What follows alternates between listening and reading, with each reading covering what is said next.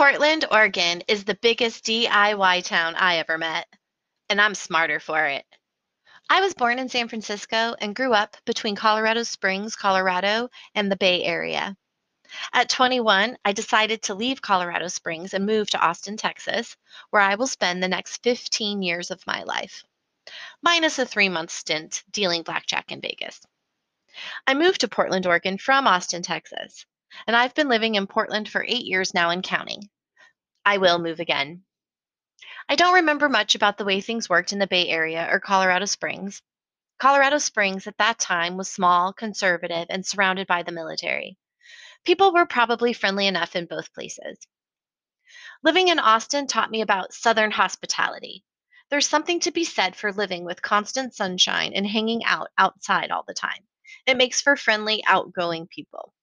People who are ready to take the time to answer your questions, call someone if they don't know, or let you follow them because they happen to be going in the same direction. I loved it. Help with a smile.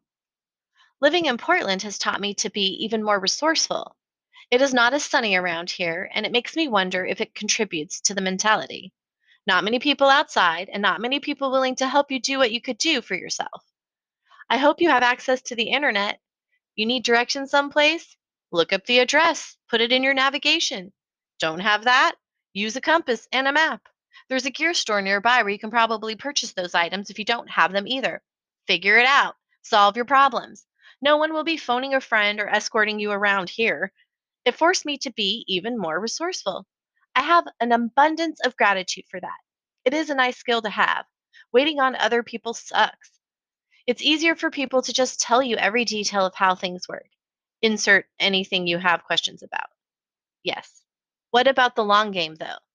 Teach a man to fish. I'd like to say that the lessons hardest learned are the ones not easily forgotten. People don't learn from other people's mistakes. You have to get your hands dirty, get involved with life, and learn from your own mistakes. Mistakes are great teachers. Knowledge equals power. After all, life is either the greatest adventure or it's not. You decide.